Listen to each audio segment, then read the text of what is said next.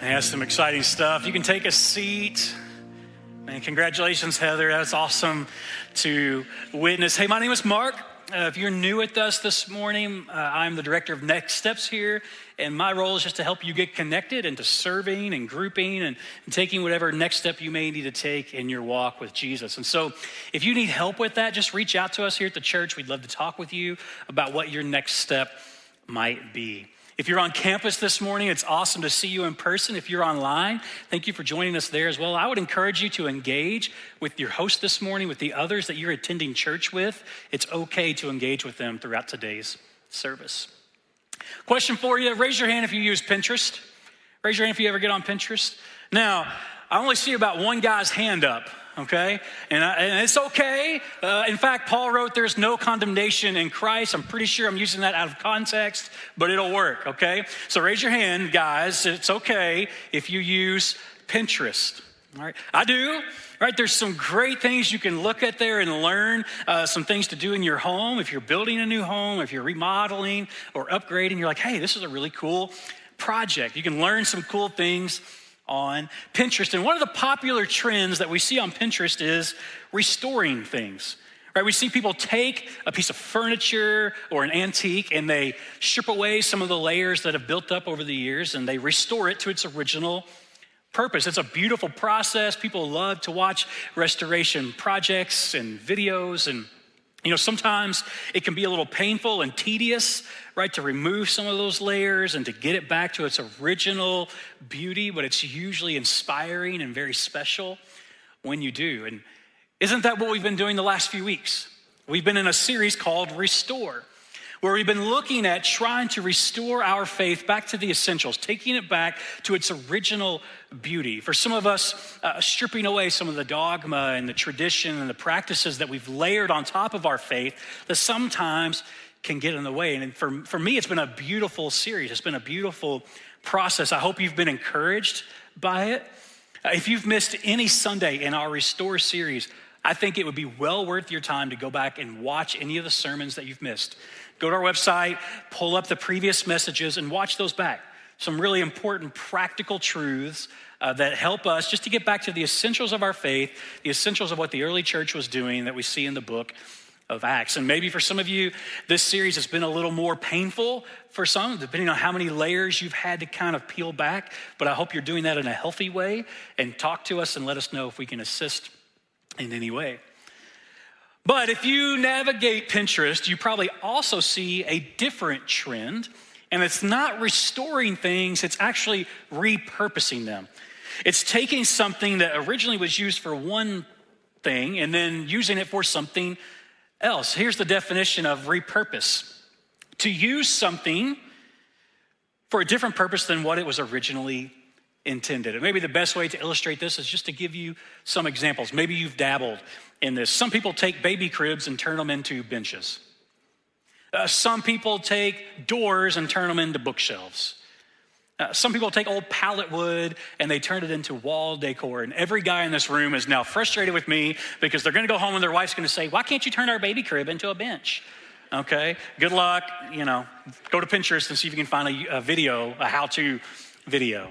Right, it's a popular trend where you take something that originally was gonna be used for one purpose and you give it a different purpose. You kind of breathe new life into it. It's not restoring it, it's taking its flaws, its current condition, and kind of repurposing that for a new thing.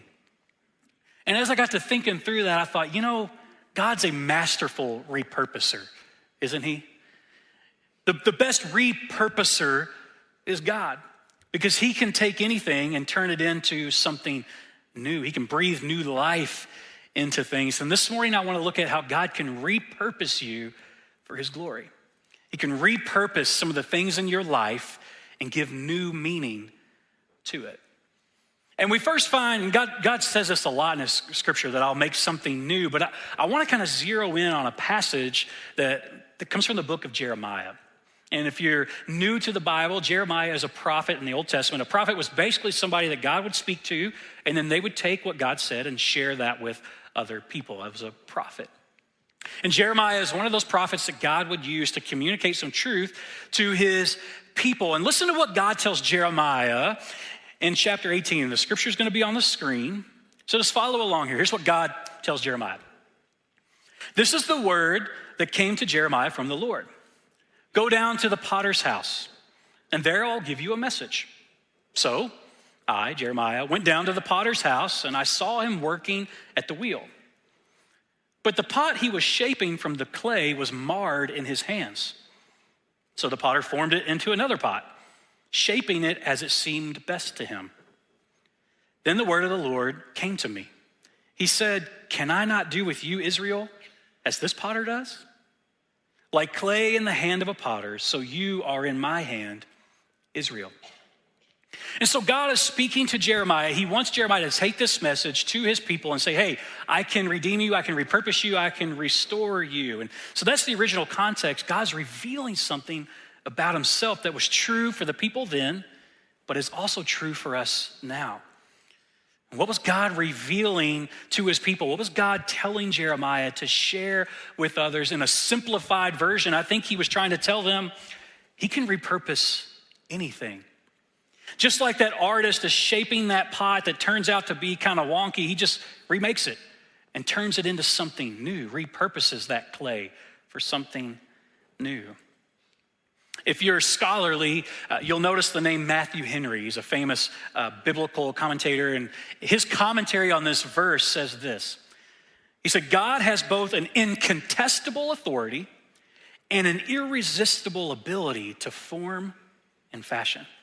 I love the way he says that. That's what he says God is revealing about himself to Jeremiah and then also to us. That God has both an incontestable authority and an irresistible ability to form and fashion. He is a creator.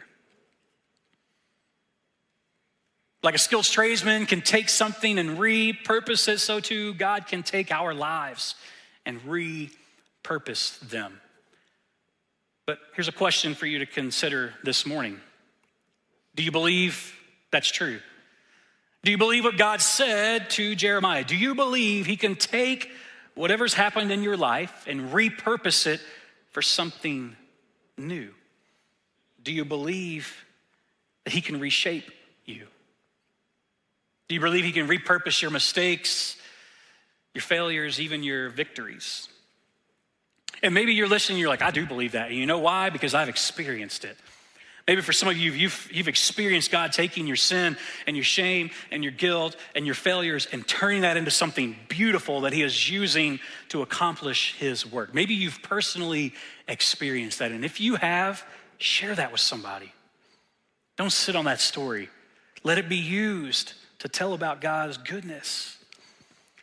And yet, some of you might be listening and think, I do believe that. I do believe God can repurpose anything with that person over there, but not with me. I assent, I agree, yes, God can do whatever he wants, but not with me. Because you see, I'm different from everyone else.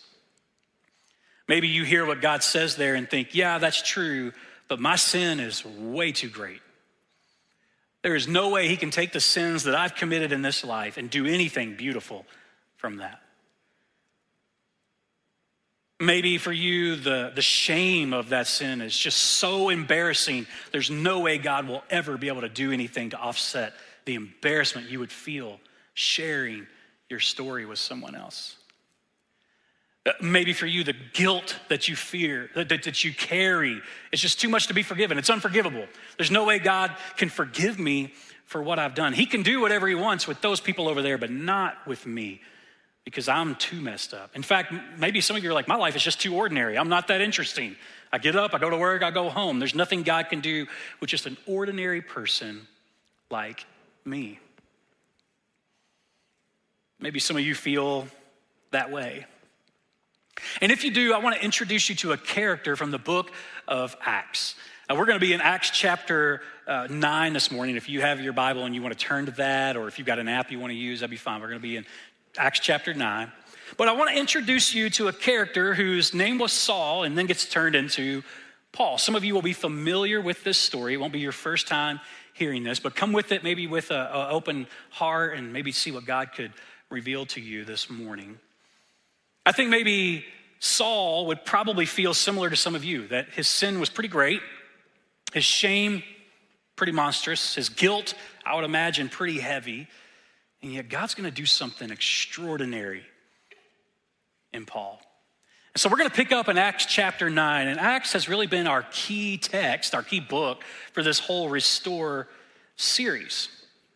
So let me tell you about Paul. Paul is a guy who basically spread the gospel across an entire continent through most of the Middle East, and then he took the gospel to Europe, right to Rome.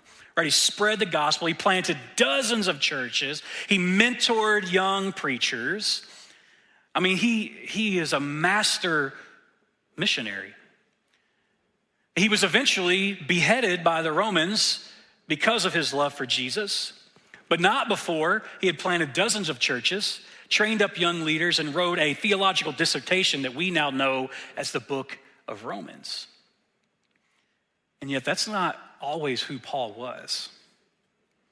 In fact, when Paul is first introduced to us in the book of Acts, he's called Saul. And he's really introduced as a hyper-religious Pharisee committed to murder. That he's committed to murdering the people who follow Jesus. So think about this. He's once a murderer, this religious zealot, who then becomes a messenger of hope and truth. Something must have happened in between there. Something must have happened that changed his life. Something must have happened where God repurposed those things. That's what we're going to read about in Acts chapter 9. So you can follow along. Acts 9, starting in verse 1. It says, meanwhile, Saul, which will become Paul, was still breathing out murderous threats. Now, a little context here, still breathing out murderous threats. That's because previously he actually had allowed people to murder a guy named Stephen. He held their coats while they killed him. So it's kind of one of those classic, they killed him, not me sort of things. But he was standing there just like agreeing with us. So he's still breathing out murderous threats. People knew this guy was capable of murder. He's doing this against the Lord's disciples. He went to the high priest and asked him for letters to the synagogues in Damascus, so that if he found any there who belonged to the way, that's what the early Christians called their path, the way, whether men or women, he might take them as prisoners to Jerusalem. As he neared Damascus on his journey, suddenly a light from heaven flashed around him. He fell to the ground and heard a voice say to him, Saul, Saul, why do you persecute me? Who are you, Lord? Saul asked. I am Jesus, whom you are persecuting, he replied. Now get up, go into the city, and you will be told what you must do. The men traveling with Saul were speechless. They heard the sound but did not see anyone. Saul got up from the ground, but when he opened his eyes, he could see nothing. For 3 days, he was blind. All right, this is the moment in Paul's life where God gets a hold of him and changes him and says, I'm going to turn you into something new. Do you have a road to Damascus moment in your life? Can you think back in your life and can you identify a moment in time where God got a hold of you?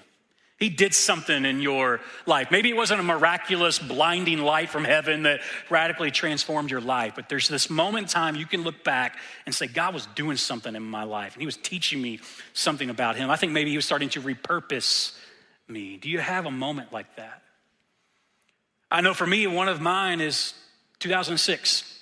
November of 2006, I was driving home for Thanksgiving. The problem was I was leaving a party and I had been drinking, so I was drinking and driving and headed home because I knew if I didn't get home, my mom was gonna possibly kill me for not being at Thanksgiving the next morning.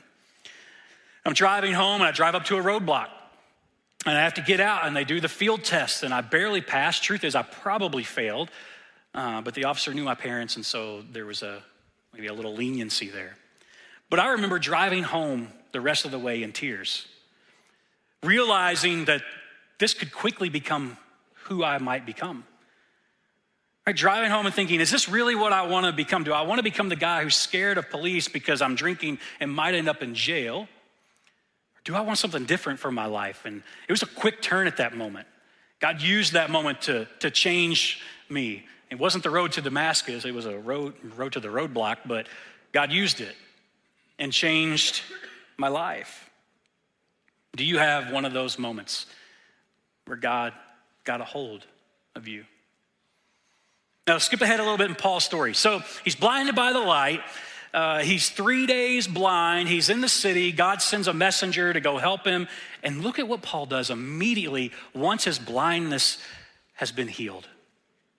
Verse 20, at once he began to preach in the synagogues that Jesus is the Son of God. Think about this. 3 days prior to this moment, he was on the road to that city to look for men and women to take to prison to have murdered for following Jesus. And now he's standing in the church saying, you got to follow Jesus. That's some massive change. Would you agree? God really shook him in that moment. He's going to repurpose Paul's entire life. It's a fork in the road, so to speak. So he goes, he transforms Paul, right? He transforms him from a murderer into a messenger. Paul was committed to looking for men and women. He did not discriminate in his hatred of the believers. Was looking for them to capture them and have them murdered for following Jesus. He's transformed from that to a messenger of hope and truth and grace that will be shared with thousands of people all the way to this very day and this very moment. Transformed him from a murderer to a messenger. He transformed him from a Pharisee to a follower.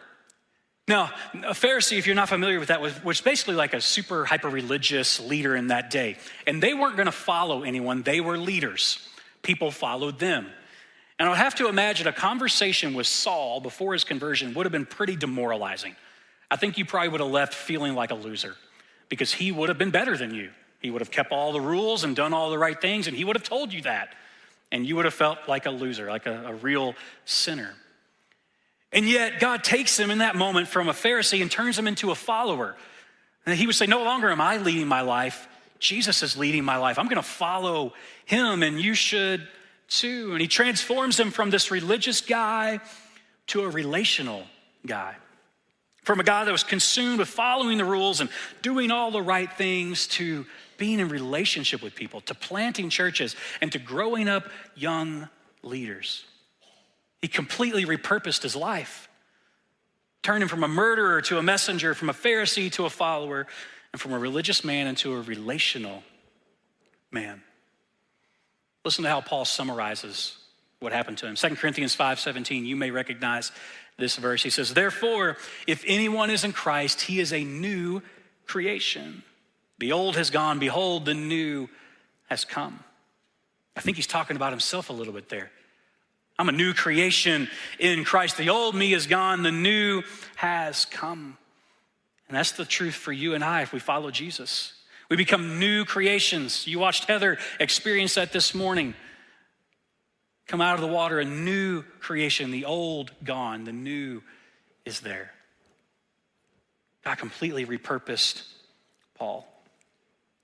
I love how he describes his life change to Timothy, which is one of the young guys he was raising up. This is the Message translation of what he shares with him, but listen to how Paul kind of summarizes his life. He tells Timothy, I am so grateful to Christ Jesus for making me adequate to do his work. He went out on a limb, entrusting me with this ministry. The only credentials I brought to it were violence and witch hunts and arrogance. But I was treated mercifully because I did not know what I was doing. I didn't even know who I was doing it against. Grace mixed with faith and love poured over and into me, and all because of Jesus. Here's a word, Timothy, you can take to heart and depend on. Jesus Christ came into the world to save sinners, and I'm proof, public sinner number one, of someone who could never have made it apart from sheer mercy.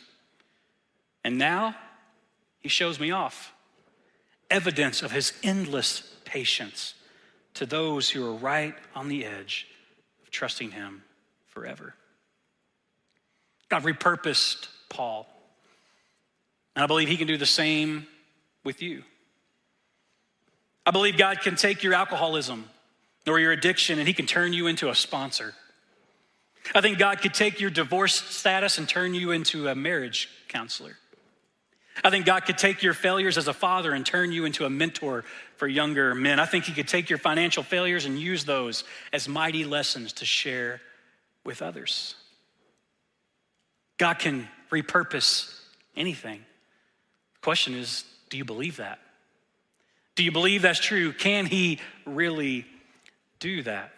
And Saul turning into Paul is one example of God's ability to repurpose anything, but maybe you need more evidence. Maybe that simple Bible story isn't enough for you. And so let me offer to you what I think might be God's greatest piece of repurposing work ever.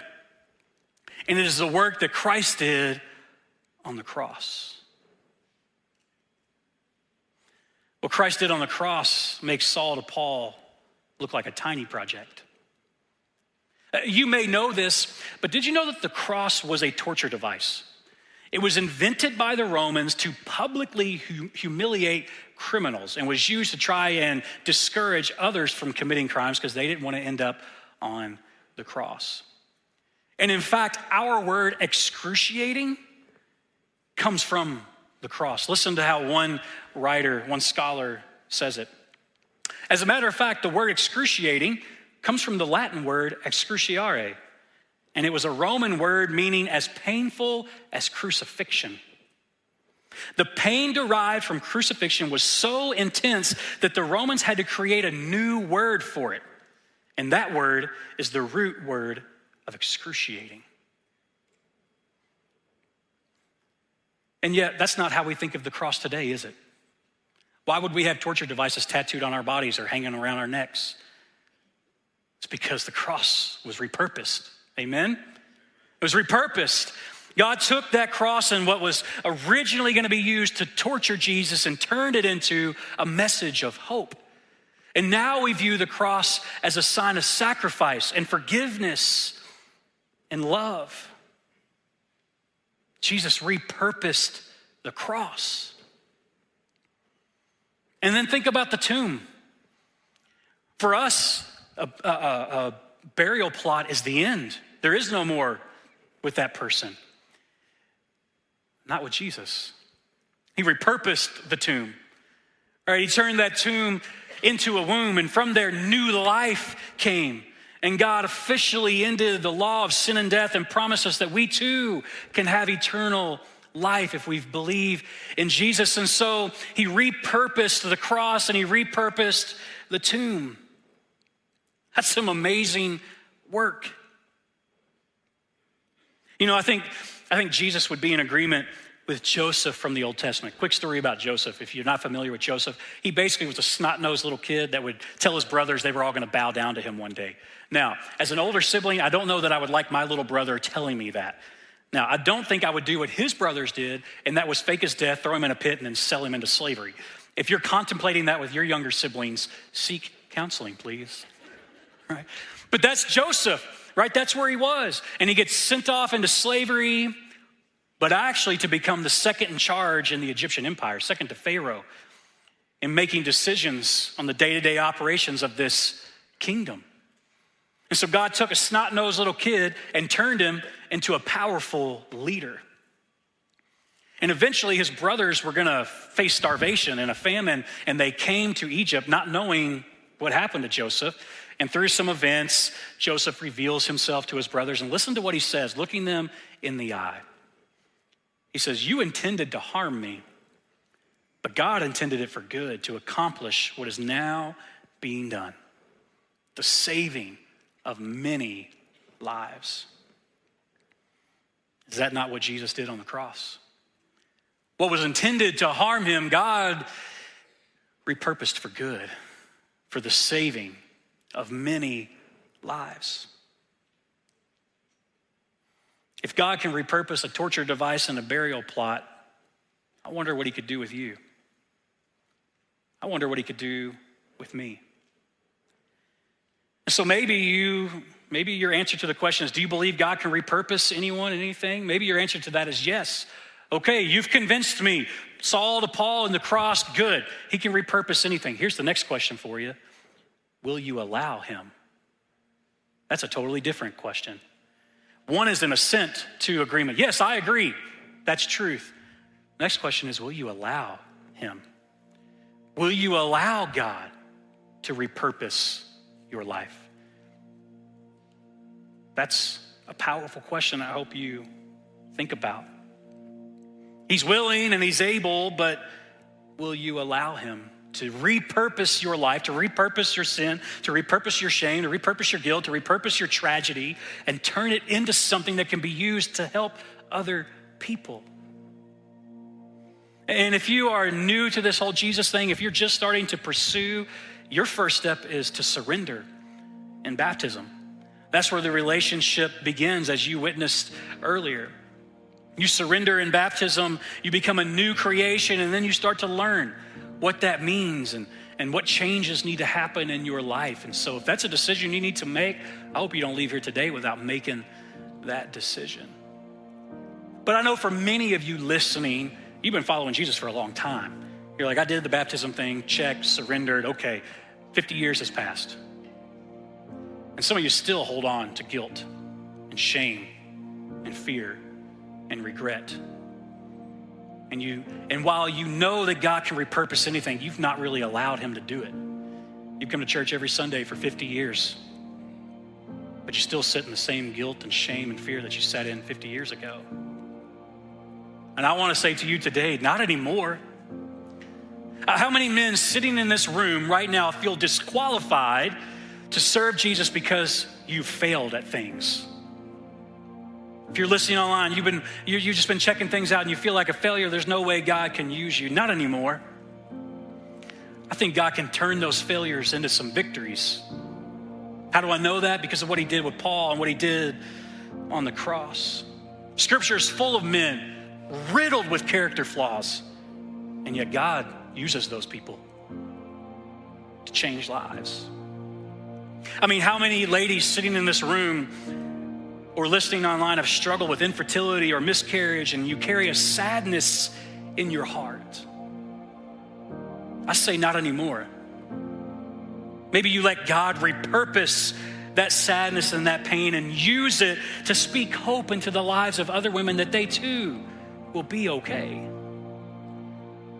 How many ladies listening are living lives as single moms because their husbands walked out? And you carry shame and embarrassment because of that. I say not anymore. Let God repurpose that part of your life and let him teach others that he is truly your provider and your protector. How many of you listening feel like you just don't know enough to share God's word?